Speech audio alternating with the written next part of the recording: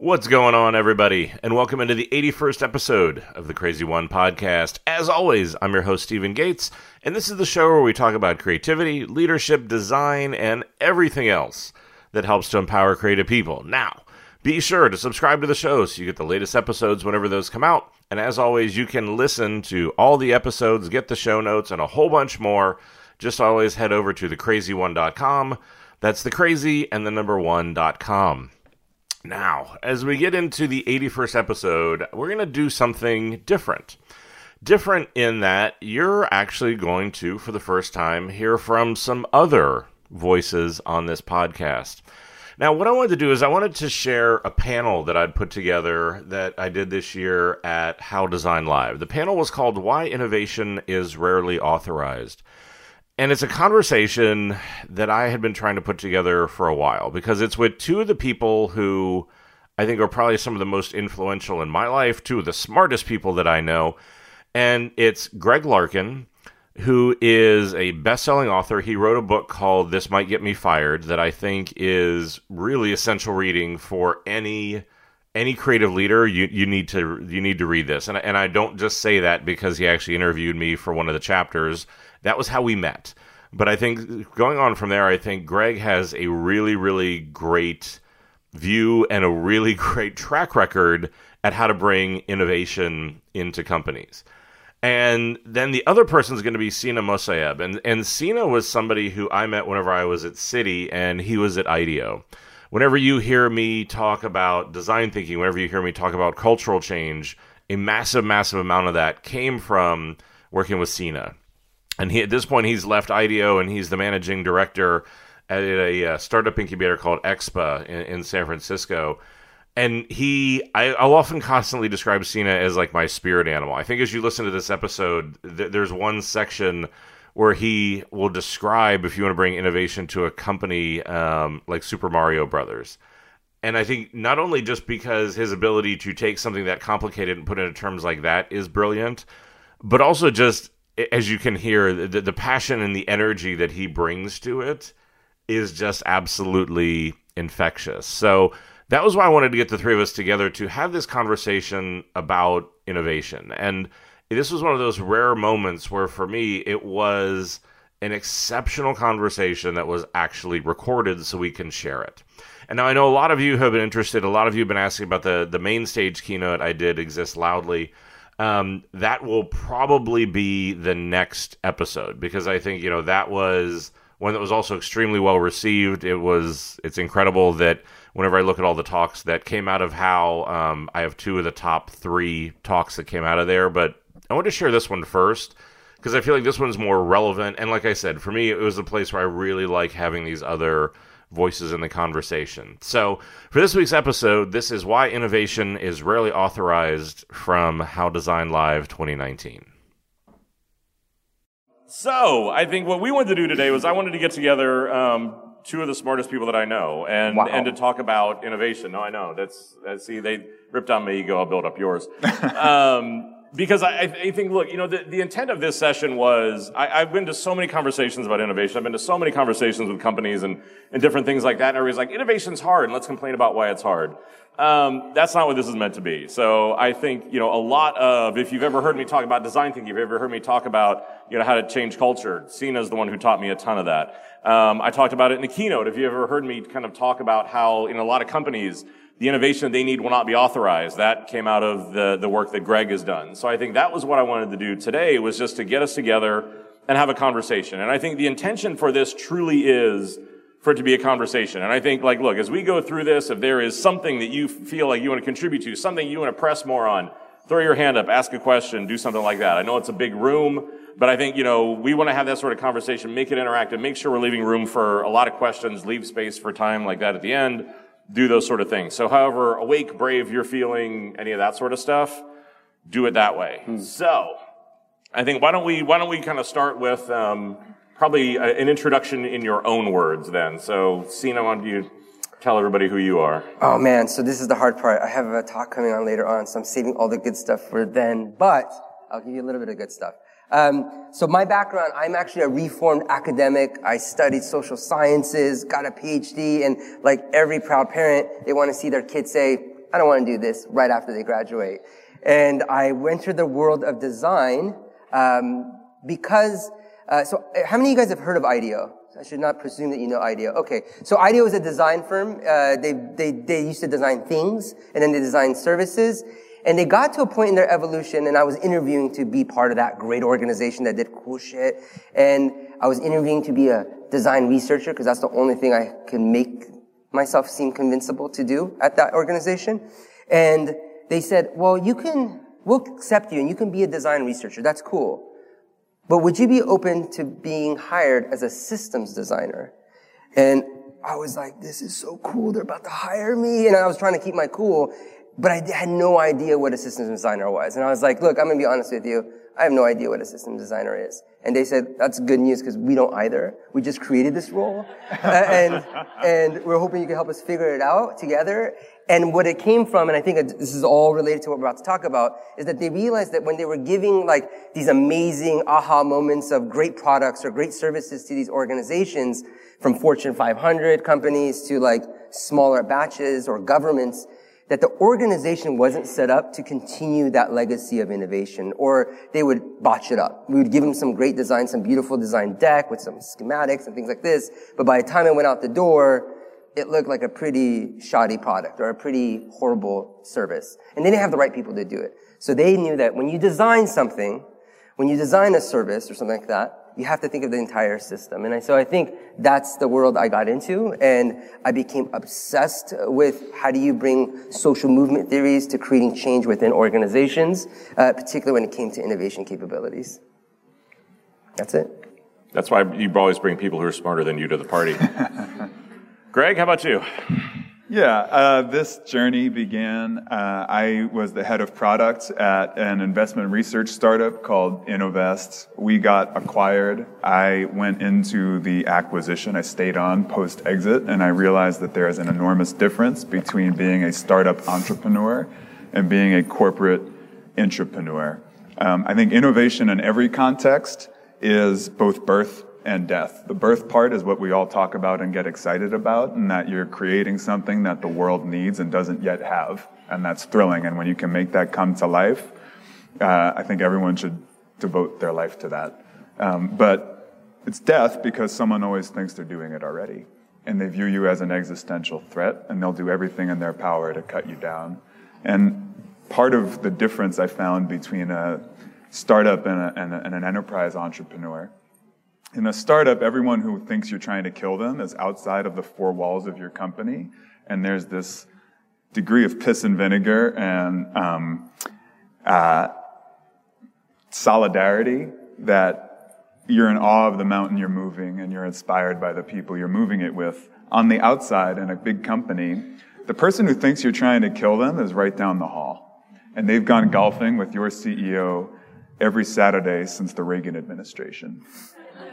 And that's just like as with my talk, this is going to be therapy. So yeah.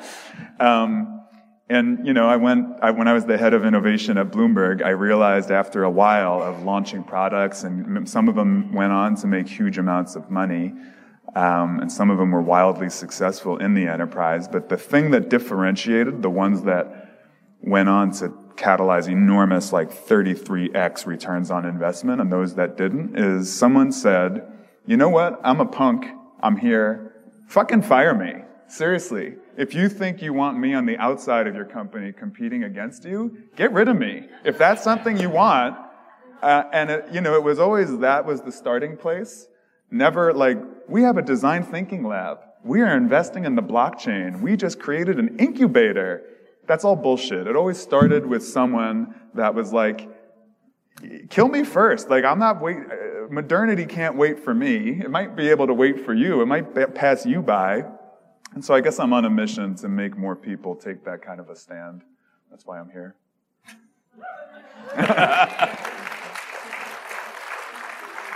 Because I think that's why I think we want to have that discussion, right? Is because I think there's sort of that pink elephant that sits right in front of us that I think, for most companies that I think we all work with, innovation happens almost in spite of the company, not because of the company. Yeah. And, so again, I think I would probably go back to you. So you wrote a book called This Might Get Me Fired, we're gonna actually, so he's got 120 copies of it with him. So anybody who wants one, gonna give that away after this. So and all three of us are signing up. So it's a rare opportunity to get 3 signatures on to my get book. 3 signatures. Nobody cares. Yeah, no. That's why we come to this. Like, we're cool, just in a really, really small section of the world.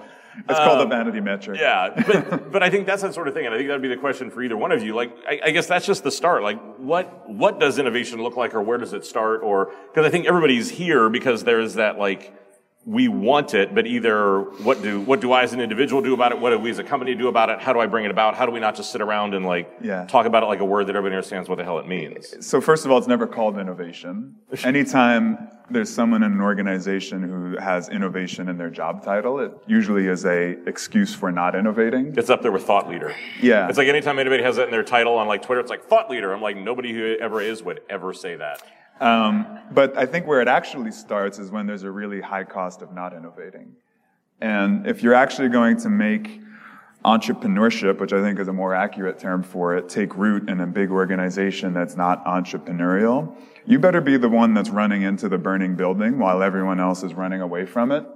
That's really where it takes root, and I think design plays a pretty instrumental role in that's really the first draft of what a new normal might look like. It happens because of designers. If something takes a long time to build, that first installation where people can actually interact with a better future happens because of designers. I don't know if designers embrace themselves or think of themselves in that way, but I think of them in that way. Yeah. And every time where there is that burning building and that first sort of draft of what a better way might be, it does start with design. Yeah, no, and I think that's a bit of our challenge, right? Because I think in many cases we get insecure, we give up, we're not sure what to do with it, and I think it's interesting. So you've gone from IDEO, world's best companies, biggest companies came to you guys. So now you're at Expo, which is kind of much more like a startup incubator. Yeah. So it's sort of an interesting perspective. So I'm curious. Yeah. So I think that's a great point. I think, as you guys all know, and probably for many of you know, innovation sounds like a great thing. And it sounds like a verb actually, doesn't it? That you innovate. But really it's an outcome, right? Because if I zoom you all the way back to human evolution and human psychological development, what really innovation can translate is 2 things. One is improving or introducing something new to make our lives better. Period. That's it, right? That's the outcome of doing it. Now, what it really entails, the action of it entailing is, if you go back to our subconscious roots, our fear, your CEOs, your managers, it's, hey, we've been doing something that's helped us survive for quite some time, and you're telling us to stop doing that to try something that has no proof point whatsoever because there might be a chance of it improving our lives, right? Now, I'm actually, if you go back for the tens of thousands of years that we've been on this planet, that meant you're going to put my life in risk. Fuck you. Like, that's what's going to happen. In my job, it's not really a risk. I might get demoted. I might get fired or whatever. Not like, these are some risks that we take, but it's still hardwired to us. So when someone comes to us and says, hey, I see our numbers going up. We're performing. I don't think it's going to be that way. Let's go totally do something else. Of course, the natural reaction is going to be, I don't want to do that. Because what they're really saying is, I want this magical thing. So I have a way of communicating this to people, which, if you're a video game nerd like I am, how many of you are familiar with the game Super Mario Brothers? Or you know someone who's played it, right? So there's a little Italian dude, and he goes through the screen, and he's really little in the beginning, like me, and then he eats a mushroom, weird, and then he becomes big like Steven. Makes sense. And there's this element in there, and then there's a flower that you eat. Again, now that I'm thinking about it, this is really like a lot of subtext of drugs, right? So then he takes this flower, maybe like an ayahuasca experience, and then he's going to start throwing fireballs, right? Now, what happens is people who That happens to me every Tuesday. And you're the fireball. Right? Yeah, like, this is the evolution of Mario right here. And I think, for me, what I've noticed the difference is that when we're in a company, we know what the out state, we know the fireball state, and it's in our mind, we're like, oh, it's gonna be so dope, we're gonna be like fireball throwing Mario. And then, we know what it takes. You gotta eat this flower. And so what we do is we go around in our organizations and go, guys, you gotta eat this flower. And they're like, why would I want to eat a flower, dude? You're like high. Like, why would I do that, right? Whereas entrepreneurs don't even think of it. They don't have to convince anyone, right? They're like, I'm going to throw fireballs and it's going to be the coolest. And then how they hire people is, you want to throw fireballs? Hell yeah, I want to throw fireballs. Join me. We're going to throw fireballs. It's going to be awesome. And everyone gets really excited. So my biggest takeaway, and this is like a really cheapifying the act of 6 years of work at IDEO, but it was me focusing not on getting people to eat the flower, but focus on envisioning them throwing fireballs. And then getting them so excited about eating that fireball that they see it. Like, it has to be so far removed from like, do you want to be little Mario that gets like squashed by a little turtle? Like, you're going to get killed by a turtle? Like, that's what you want to be? Or you want to be like fire throwing Mario? And they're like, yes! And the risk of losing that vision becomes so great that it feels painful to lose it. And it's like, what do I need to do? I can eat a flower. Sure, I can do that. So that's my, in a nutshell, way of describing the challenges of innovation. 6 years of innovation work. Mario Brothers. Can I shrink that a little more? Yes. Never pitch an idea, only pitch an outcome. Yeah. No one gives a shit about an idea. No one risks anything when they say no to an idea. If you're in an organization and you're solving a mission-critical problem and you're starting to gain results that are better, faster, smarter, higher return on investment than what the company has always done or any other company has always done, pitch that. Don't walk into a room and pitch a PowerPoint deck that has a hypothetical, like, hey, are you feeling me? Fireballs? Fuck that. Yeah. Go in and be like, look, this is either going to happen. The question is not whether this can happen. The question is whether this will continue to happen here. Yeah. Right. I've already made it happen. And getting to a place where you're not trying to get people to get religion about innovation, but you're actually building the outcome that the company can't live without through innovation. Yeah. Then at some point, they're like, how did you do that? What happened? And it repositions the power dynamic around innovation and design when you get to that moment. Because I think that's always been my experience. Is like you almost have to do that Trojan horse, right? Because I think if you're like, we're going to be different, and here are org charts, and now this is what way we're going to be, and here's our new values, and everybody's just like, their eyes roll in the back of their head. Yeah. Because I think that is sort of the challenge of it, and I think it is also up against the fact that for me, most companies are more afraid of like changing their process or doing something different than they actually are about being disrupted or being outsourced. I think because the muscle memory to that old way of doing things, and I think that's why for me, like that was like where my brand and like that crazy one was coming out of, because I think it was what you said was like, you've got to be that person. And look, I think that's the other part of it is to be the person that goes in and sells that in and to be like the fireball guy. You've got to believe it and know that like there are days, because I mean that's the thing, like and I talk about that sometimes. Like my crazy one tattoo is not like some fanboy Apple thing. It's like because some days I need a reminder of how I need to show up, and like I've gotten to that place of like marking my body, and like some days it's an affirmation, some days it's a reminder to like get off your ass and go be pissed off. But like there's that sort of thing of like you've got to be the one who's prepared to run up the hill and know that not everybody's going to see it right away. Because I think that's the one thing that I've learned is in the beginning, for everything we're talking about, they're going to tell you you're crazy, they're going to tell you you're different, they're going to tell you they don't understand it until the moment where you find some success. And then isn't it funny how those same people who made fun of you are going to seek you out for the same reason? I also think you have to have a freak coming out party in these companies. Please. Please explain. Well, because I don't know. I happen to have like cut my entrepreneurial teeth on Wall Street. If anyone was wondering what happens at the Morningstar conference, I can probably tell you. And that's like the least fertile, most lonely soil for someone who's wired like us. That's why we all quickly walk past it. Like you can. It's like Voldemort. PTSD. Keep going. But what I have found is like once you sort of loosen your tie and someone sees the neck tattoo, they're like, oh shit, I have a neck tattoo also. And once you kind of build that secret society, that coalition of everyone who's wired like you, and you make it a safe space for entrepreneurs and weirdos and people that, didn't listen to Phil Collins in the 80s, but instead were listening to Black Flag. Like, once you create a safe space for those people to sort of join together and support one another and push each other to not measure yourself on the company's curve. Don't grade yourself on innovation inside of this company's curve, but what does entrepreneurship in the actual world look like? And let's grade one another and hold each other accountable to being our best entrepreneurial self, period. Not at Citigroup, not at Bloomberg, but in the actual world of entrepreneurship, let's push each other to do that. And if that means we have to leave, then let's do that. Well, I think that's why I was like that term that you kind of coined, that entrepreneur, because I think that's always the thing for me is like whenever I work with a lot of in-house teams, I'm like, act more like an agency. Because I think that there's a level of we're going to come in, we're going to have a philosophy, we're going to find that opportunity, this is the vision we want to do, we want to bring that to life, where I think people get a little too kind of acclimatized to like what is normal inside of their company, and you sort of have to rage against that a little bit to kind of do that. But yeah, you know, it's funny. As I was looking at your glowing presence and your wise words, I saw the words "why innovation is really authorized," and I saw you, and I was like, "Wow, okay." But it kind of spoke to me because I think there's two things, and I think there's two sides to this. And to take ownership as someone who wants to innovate, like it's easy to complain about the system and the man is out to get you, and they don't want to have change and things like this. But the reality is, it's such hard work that most people don't have the will to continue doing it. And I think that's the same thing with entrepreneurs. You know, there's a 90% chance that you'll fail as a startup. And it's actually, when you look at the data, it's not because of product market fit and all this stuff. Half of all teams will split up because there's a fight between the two founders. And usually it's about something silly or like a tension around a choice. And I think this is the reality of innovation, that it's not glorious and it's a hell of a trek, right? You're convincing people who don't want to have their minds changed that they should change something they're doing or something that they feel good about. And so it's a very uncomfortable place to be. And I think I'll talk about that a little bit later, but there's a mindset that comes to this that you have to just embrace.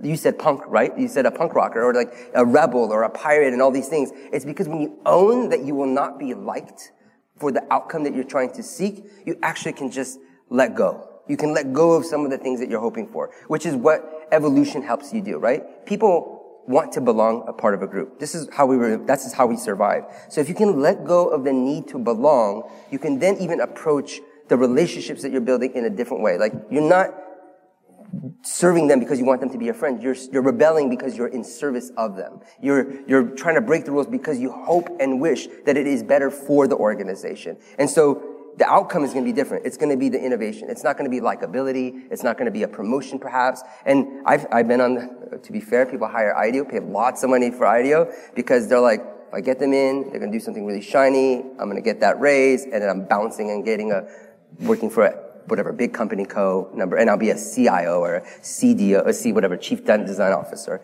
That can happen too. But if you really want to do it, the real innovation comes from long slogs of time, and it does take time. And then there's a moment where you look back and say, it happened. But that is something I want to just take ownership on as an innovator. I don't think it's easy to say like it's just the system's fault. I'm going to push on that a little bit if I can.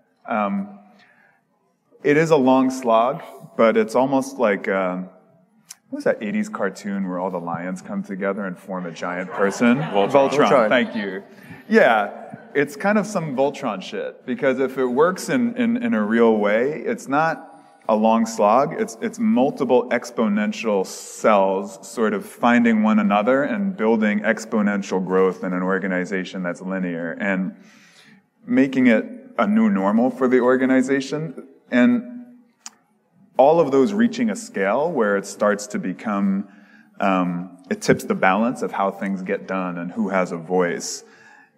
That takes time, but day to day, it's pretty fast. It's pretty aggressive. And the other thing I would say is it's not just the punks. You also have to convert people who are in the C-suite, who are executives, to become godfathers, to use their power in order to catalyze an innovation inflection point within their organization. Otherwise, you're kind of running to stand still. You never reach that critical mass. I mean, Steve and I first talked about Fritz Van Passion at Starwood. That's an incredible... You can take the exact same starting point that you had at Starwood, and you put that in an organization where you don't have that godfather who's like, I've got you, I'm going to look out for you, and you get a completely different result. Well, and I think a lot of what it is, though, too, is I think a lot of innovation, we tend to love the result, right? Like, I think for most of us in industry, we tend to fetishize the beginning and the end, right? Like, Stephen was in the garage, and then it's like all no, because I think, there were, even internally, like with all the work we did at Starwood, so, I mean, I had the most amazing, he was so amazing, he's broken me for every other company I've worked for. So, I mean, like, he'd worked alongside Phil Knight at Nike, he was the CEO at Coors, and then came into Starwood. And I mean, it was a CEO who did this amazing thing that was so incredibly rare, where he hired smart people and then said, "I trust you to do your job." Imagine that. And it was, I mean, like, honestly, when I look back at it, like, I was trusted with decisions that I should not have been, right? Like, it was like, no, go to Apple and go, like, see what they're doing, and if it's a good idea, like, just keep going. And he's like, I'll take the flack for it. And it's like, okay. It's only the future of the whole company. It's cool. But I think, but there was that in him, because even now, whenever he gets interviewed and stuff like that, they'll say, like, well, for the innovation you did, and he'll say, like, I didn't do that. I just created the space to let other people make it happen. Yeah. And I think also, there were a lot of people who got really pissed off. I probably was almost fired twice. But I think that there is that ability, to have that sort of safe space and to find where can you find that kind of support system or somebody who will allow it to happen? Because no, I think, I've got plenty of opportunities where we sort of would do something and then you'd watch somebody at another company have the exact same opportunity, and where we were heroes and we were on stage and this was amazing, their leadership couldn't get out of their own fucking way. Yeah. And would snatch victory, like, from the jaws of defeat. Like, they had it. They were there. They would have been on stage if they just would have trusted their people and let it happen. And they came in and they were just kind of like, all of a sudden, again, that's why I talk about, like, the need to be right. They were like, no, I'm in charge. I need to make this decision. And it's like, again, so there are those sort of things. And I think, that's that sort of part. And I think that's, for me, like, I think, one, our ability to charge into that, but also because for me, that was the other thing. Like, for those of you who are leaders or part of companies, like, with Fritz, I went into work every single day. There was nothing I would have done not to let him down. Right. There was no amount of work that I was going to put in. There was, like, for the trust that he was willing to give me, we were not going to fail because I knew what he was risking in doing it. And I think that was that thing of just by him sort of giving us that space, the team and he never said it, right? But we knew what was kind of the stakes were to be able to do that. And I think that's where it's sort of like that concept of leadership, we kind of screw ourselves up. Yeah. Let me ask you something, Steve. Yeah. You mentioned before when you were in-house at Citi that you told your team, think of yourselves as an agency. And the rash that broke out under my shirt was, is that there's a huge gap between a design entrepreneur and an agency designer. No, there is. And I think, I mean, for me, it was more, because I think in what I saw with a lot of in-house teams was we would just simply accept what we were given. Mm-hmm. Right? And I think, that willingness to run into the burning building, that willingness to stand up and say, because I think in a lot of companies, what happens is that people they go with the status quo.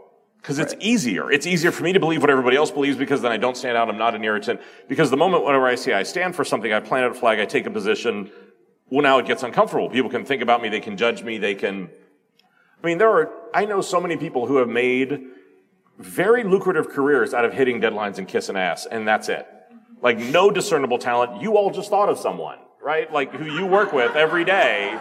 You're like, oh yeah, Dave, right? Like, you all just, like, everybody's got that person where you're just, and that's the unfortunate part, because I think, but for me, it was that entrepreneurial mindset. It was the ability that we were going to be the only sane space in that company. And that we needed to recognize that all we had were each other. Yeah. And that every single day, I'd always describe it as like the center of a hurricane.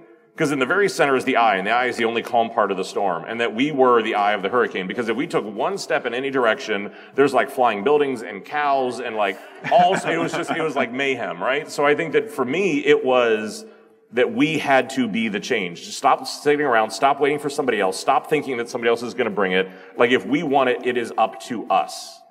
And so I think that was why, and I know that agency can get miscast, but I do think that that's the difference, right? Because in an agency, there's an unspoken thing that if I do shitty work, we get fired. There's a sense of urgency that comes out of that in-house, you can sort of like, you can let that mellow away and just kind of like, well, yeah, we'll get to it.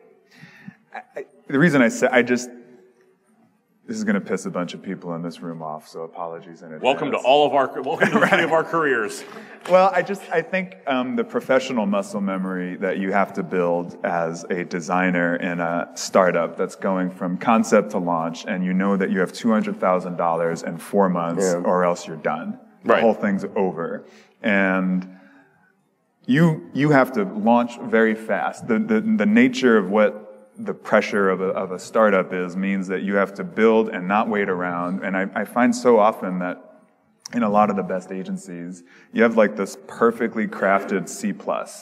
You know, it's good enough that no one gets fired. Yeah. But bad enough or incomplete enough that you have to bring them back in for multiple rounds. Yeah. And I think being entrepreneurial in an agency is a really different thing than being a design entrepreneur who's grown up in a startup. But I think there's that sense of risk, right? Because I think it's even the same thing. Like whenever you work with anytime I work with startups who are people who come from money, that's my thing. Like, yeah, if this doesn't work, the lights don't stay on, the bills don't get paid, I lose my, like there is a sense of urgency and scrappiness. This is not optional, right? Yeah. And I think that's the hard part when you go into big companies, whenever you go into those sort of things where, you know, at the end of the day, we know it is optional.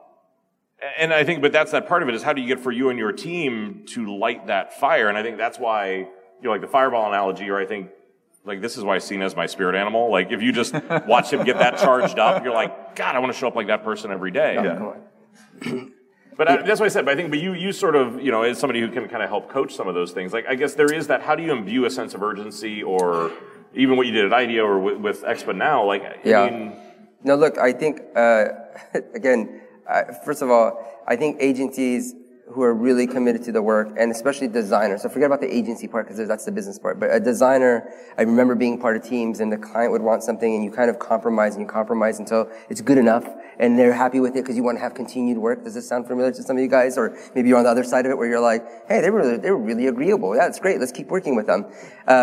That happened, and I think as a designer, you don't want to sacrifice your integrity, right? You don't want to sacrifice that creative force, it is a provocation. It is I don't know if we have the right questions, much less the answer yet, you know, and being able to wrestle with that. And I think the one thing I realize is, as you move from the abstract, which is innovation as an idea, to then paying someone money to do it, I still had an itch. I still had an itch of like, this doesn't feel real yet. This doesn't feel, I'm not close enough to it counting. Like there's not enough on the line. And I think you're getting to this. And so, I'll talk about this a little later, but I had a chance to go to Peru. So IDEO doesn't send or embed people within organizations. This is the first time they had ever done that. They sent me and another person to Peru to work with this organization to set up an outpost.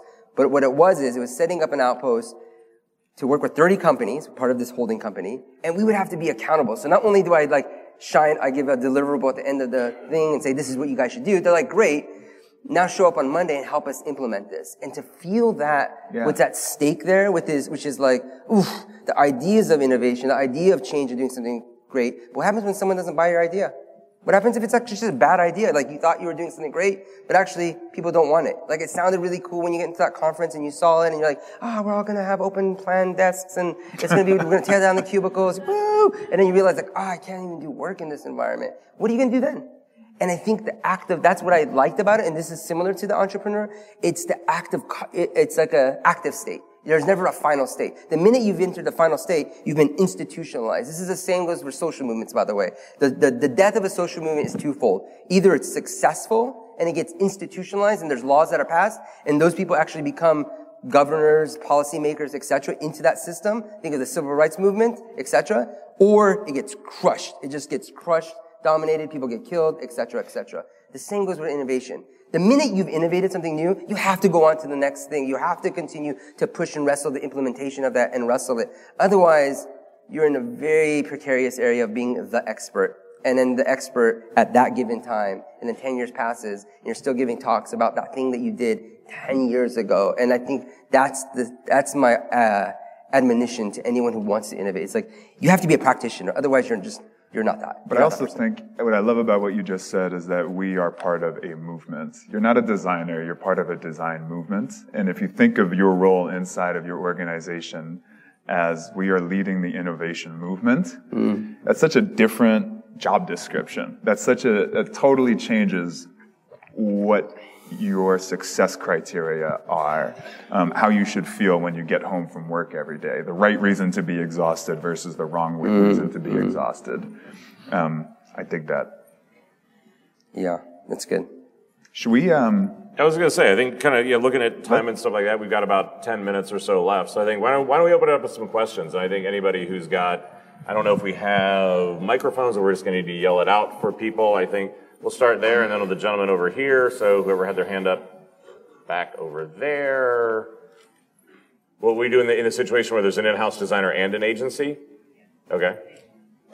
And they clash? Is that what you said? Okay, I was gonna say, I was like, that's a good situation, but they clash. That's not the good situation, right? Yeah. Rock, paper, scissors? I mean, look, my thing has always been that I feel like there needs to be a hierarchy. And my thing was for the agencies that I worked with, on the one hand, I wanted to get to a place where we no longer thought that outside thinking was the best. That, there was a bit more of a balance. So that for me, it was always the fact that my team was the portal and the gateway that the agencies went through. But for me, it was a partnership. So we would co-present, we would actually partner with each other to be able to do things like that. We never competed, we never wanted to clash, because at the end of the day, everyone will lose. Like the in-house team is going to lose, the agency is going to lose, and if nobody sees that, and both sides don't see that, it's a real problem, because now all of a sudden we're just creating all this conflict, we're creating all these sort of issues. So for me, it's like, look, there needs to be a clear, like, what is the hierarchy, who makes the decisions? Because at the end of the day, it was, they were working for me and my team, but it was also on me to not act like that asshole, right? Who is like, you are here because, I am giving you this. It was like, no, look, we are here as partners, and both sides need to show up to that, which means both sides need to invest in the relationship. Both sides need to be open and honest about what is working and what is not. Because, yeah, if it just becomes competitive, everybody's going to lose on that. My experience with that is you have to be loyal to the mission rather than to who's fulfilling it. And what I mean by that is what you as an in-house team understand is why this is important. What does success look like? What does failure look like? What's the cost of not innovating? And that ultimately has to be the thing that brings everyone together. And if it comes into the situation where, no, that's my turf, no, that's my turf, I find that very often is, and what I think the in-house team is responsible for is holding people accountable to what the CEO is going to say on your next earnings call. Are they going to be able to talk about what you're creating and what you're building when an investor from Morningstar goes and knocks on their door and is like, what's going on this quarter? Tell me about that project. You have to hold the entire team accountable to that. And I feel like when that kind of hierarchy of needs isn't really defined, it becomes territorial and I think you need tense. to save each other from institutional thinking. Because there are a lot of agencies I was work with where I would tell them to stop acting like an agency, which was, this was the brief and this is how far we were going to go and we were scoped to invest in this. That's not what a partnership is, right? Like you don't kind of say like, okay, these are my boundaries and this is all that I'm going to do. Like that's a commoditized relationship. Right. And so I think, where again, you want them to bring the sense of urgency, you need to keep them from, and like I said, I think there needs to be a give and take where, again, people are going to have to invest and you have to get beyond the thought trap too. Like everybody is spec'd with this budget and this time to work on this project and we're only going to think this far. It's a failure trap that happens every time because then, we get this very sort of like happenstance sort of work and thinking that happens. Yeah, I think I have a framework for this, actually, that I asked myself. I've been on both sides now. So now I'm annoyed by agencies. I was on that side. I actually didn't think of IDEO as an agency for quite some time until people kept telling me I'm an agency. And I was like, okay, I'm an agency. I have a framework. These are 3 questions that I ask. From the agency's side and from the design team side. Am I provoking enough? Like, in other words, challenging the assumptions, is this the right answer? And not necessarily always in a bad way, inspiring. Am I bringing inspirational things that's getting this team to think differently? And the second one is, or am I supercharging? So in other words, a lot of times it's a capabilities issue. We have 2 designers on our team. We don't have the bandwidth, so we're going to bring a bunch of people. And then, with designers, they can't live by themselves, right? They'll wither like lonely beasts. Like they'll just kind of go in a corner and turn into rocks. So the more designers you have, the more there's an energy. Is that happening? And if those 2 things aren't happening, usually my experience has been from being at IDEO and working with the client that there's laziness on the other side. So they're hoping that I will fill in a gap. And the problem with that is that the minute we go, that gap will continue. And that mission that you were talking about will start to fail. Like I made it seem like it's succeeding, but then it's going to fail. On the other side of it, is if they're not provoking me or if I'm not provoking them, I'm not doing my work as a designer. I'm not showing up and saying, wow, I don't know if that's the right answer. Like I know you spent a week doing that, but I still feel uncomfortable with it. Can we get somewhere? And I think that's it's a cheap framework, but it's a quick framework that I ask after every meeting with the client or an agency. That's awesome. Good question there. Yeah, so the question was like, what are the moments in our careers where you sort of put yourself out there and kind of had that moment where you had things on the line? I think the answer is yes. I mean, look, I think it's a two-part answer, right? I think the one answer that I would tell you is don't copy other people's careers, right? I think like look at why they did it, don't look at how they did it, right? Because like for me, like that's why I don't tend to talk about my work very much. I always feel like it's getting yesterday's winning lottery numbers. Like somebody who you aren't at a company you don't work for with leadership that you don't have on a project you're not a part of did something you're not working on. Like it's like an art critique, right? It's like great, like it's pretty, but I don't know what the fuck I can learn from it. No, and I think I can at least answer for me. I'm going to guess I'm answering for all of us. If that's not a daily question of like, what did I risk today? Then you're probably not doing it right? Because I think there's a certain point where like, you've got to put yourself out there. You've got to be emotionally vulnerable. You've got to take a risk. And look, some days are bigger than others, but every single day, like you've got to get comfortable being uncomfortable. That's why, like I said that in my talk, that's why I continue to believe that. Like, because if you were a leader or if you're trying to change our company, if you are not willing to do that, you can be damn sure you're not starting a movement. Because you've got to show up every day and do that. And that's part of the problem with it. That's why a lot of people give up. You don't get the benefit of a bad day. Like, today there's not going to be a movement.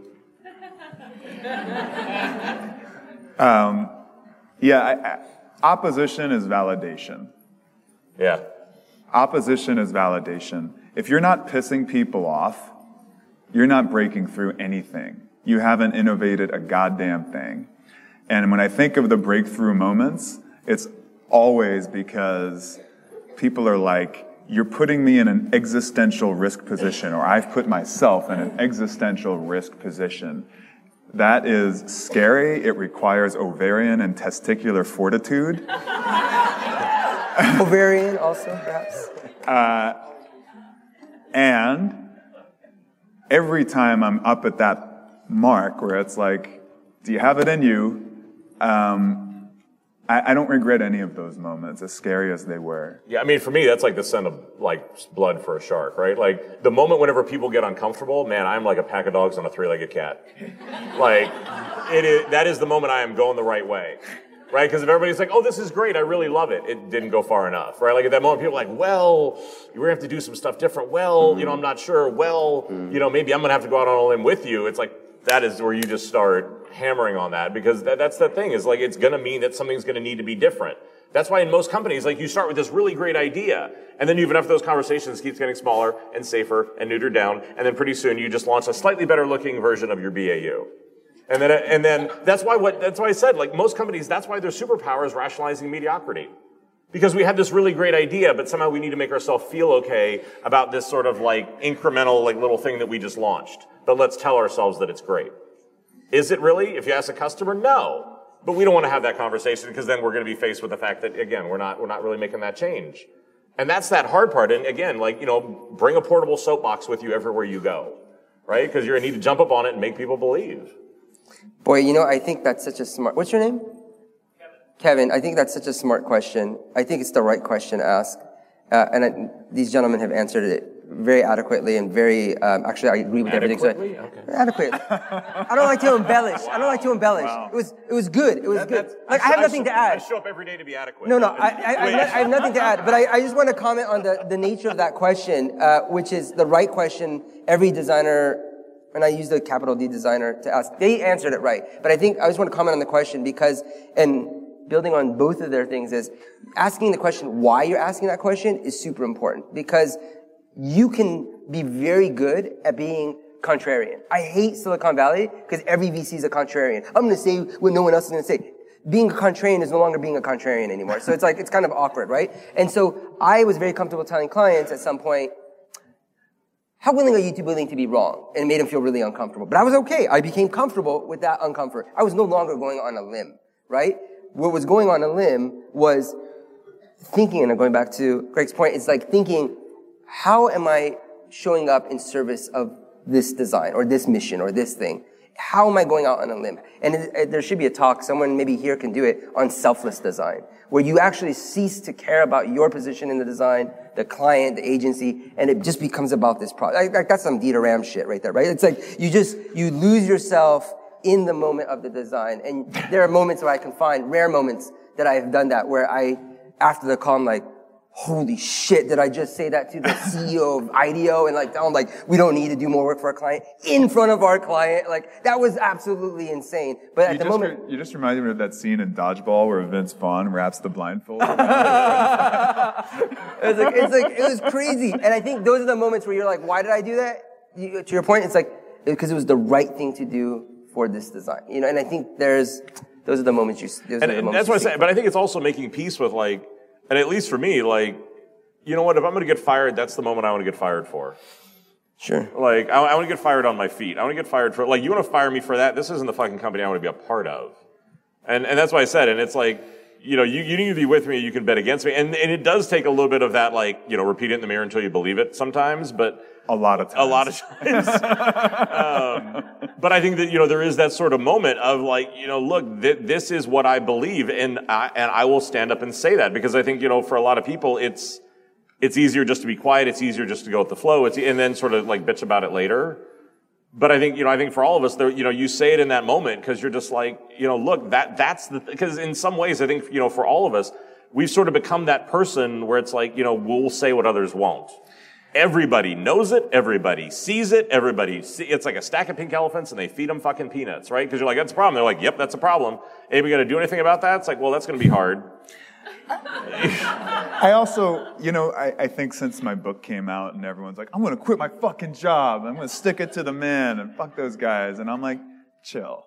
Chill. That's not what I'm saying. And what I mean by that is, not everyone is wired to go and take that risk, and there's still a very important role for those people to play in service of the people that are. And I think if you're hearing that and you're like, that doesn't sound like me, like that doesn't mean you should go home and cry and like consider yourself a failure. But how you can act in service of the people that are wired that way is a really important question. Not everyone, you know, went to CBGBs and slam danced to Black Flag. You know, but that's a shitty. It was very autobiographical. But when you went back to high school on Monday and you were the dude with the blue hair, they were like, "That's cool. Not for me, but that's cool. That's awesome. There's a role for that." And I think not everyone has to be a punk in order to be impactful. I don't know that I can think of a better place to end it than there. So I think, like I said, we're more than happy to hang out. If you'd like to get a copy of Greg's book, we're going to be signing it out here. But outside of that, thanks so much. Thanks. So that was the panel. I think hopefully you found that discussion as interesting, as insightful, as sort of honest and raw as I did. Because, like I said, I think, you know, these are two guys who I just deeply, deeply respect, and I get a huge amount of insight and inspiration out of them. So I'd highly encourage you to go out and follow them. I'll put the links to all of them in the show notes, so go check that out. And then obviously, as we say every time, look, if you like the show, if you're getting a lot out of it, do me a favor, go out and leave a review. It always makes a huge difference, brings more people into the show. Subscribe so you're sure that you get the latest episodes whenever those come out, just because of my schedule, not always doing them like clockworking, but I try to get them out there as often as I can. You can find out more about the podcast. You can find related articles. You can get information about Greg and Sina and everybody else. Just head over to thecrazy1.com. It's the words the crazy and the number 1.com. And look, you know, let's keep the conversation going. I think you can follow me on social media. You can like the show on Facebook, any of those sort of things. Because again, I'm here to help, and if there's anything that you're sort of going through, reach out and let's have a conversation to try and figure out if we can get you some answers. Finally, and as always, everybody down in legal wants me to remind you that the views here are just my own. They don't represent any of my current or former employers. And so I say it every time because I mean it every time, but thank you for your time. I know that time is truly the only real commodity that any of us have. I'm always incredibly humbled you want to spend any of it listening to me. So, hopefully you've got a little bit of a better sense of why innovation is rarely authorized. Hopefully you want to run out and convince a bunch of people to throw fireballs with you. And until next time, stay crazy.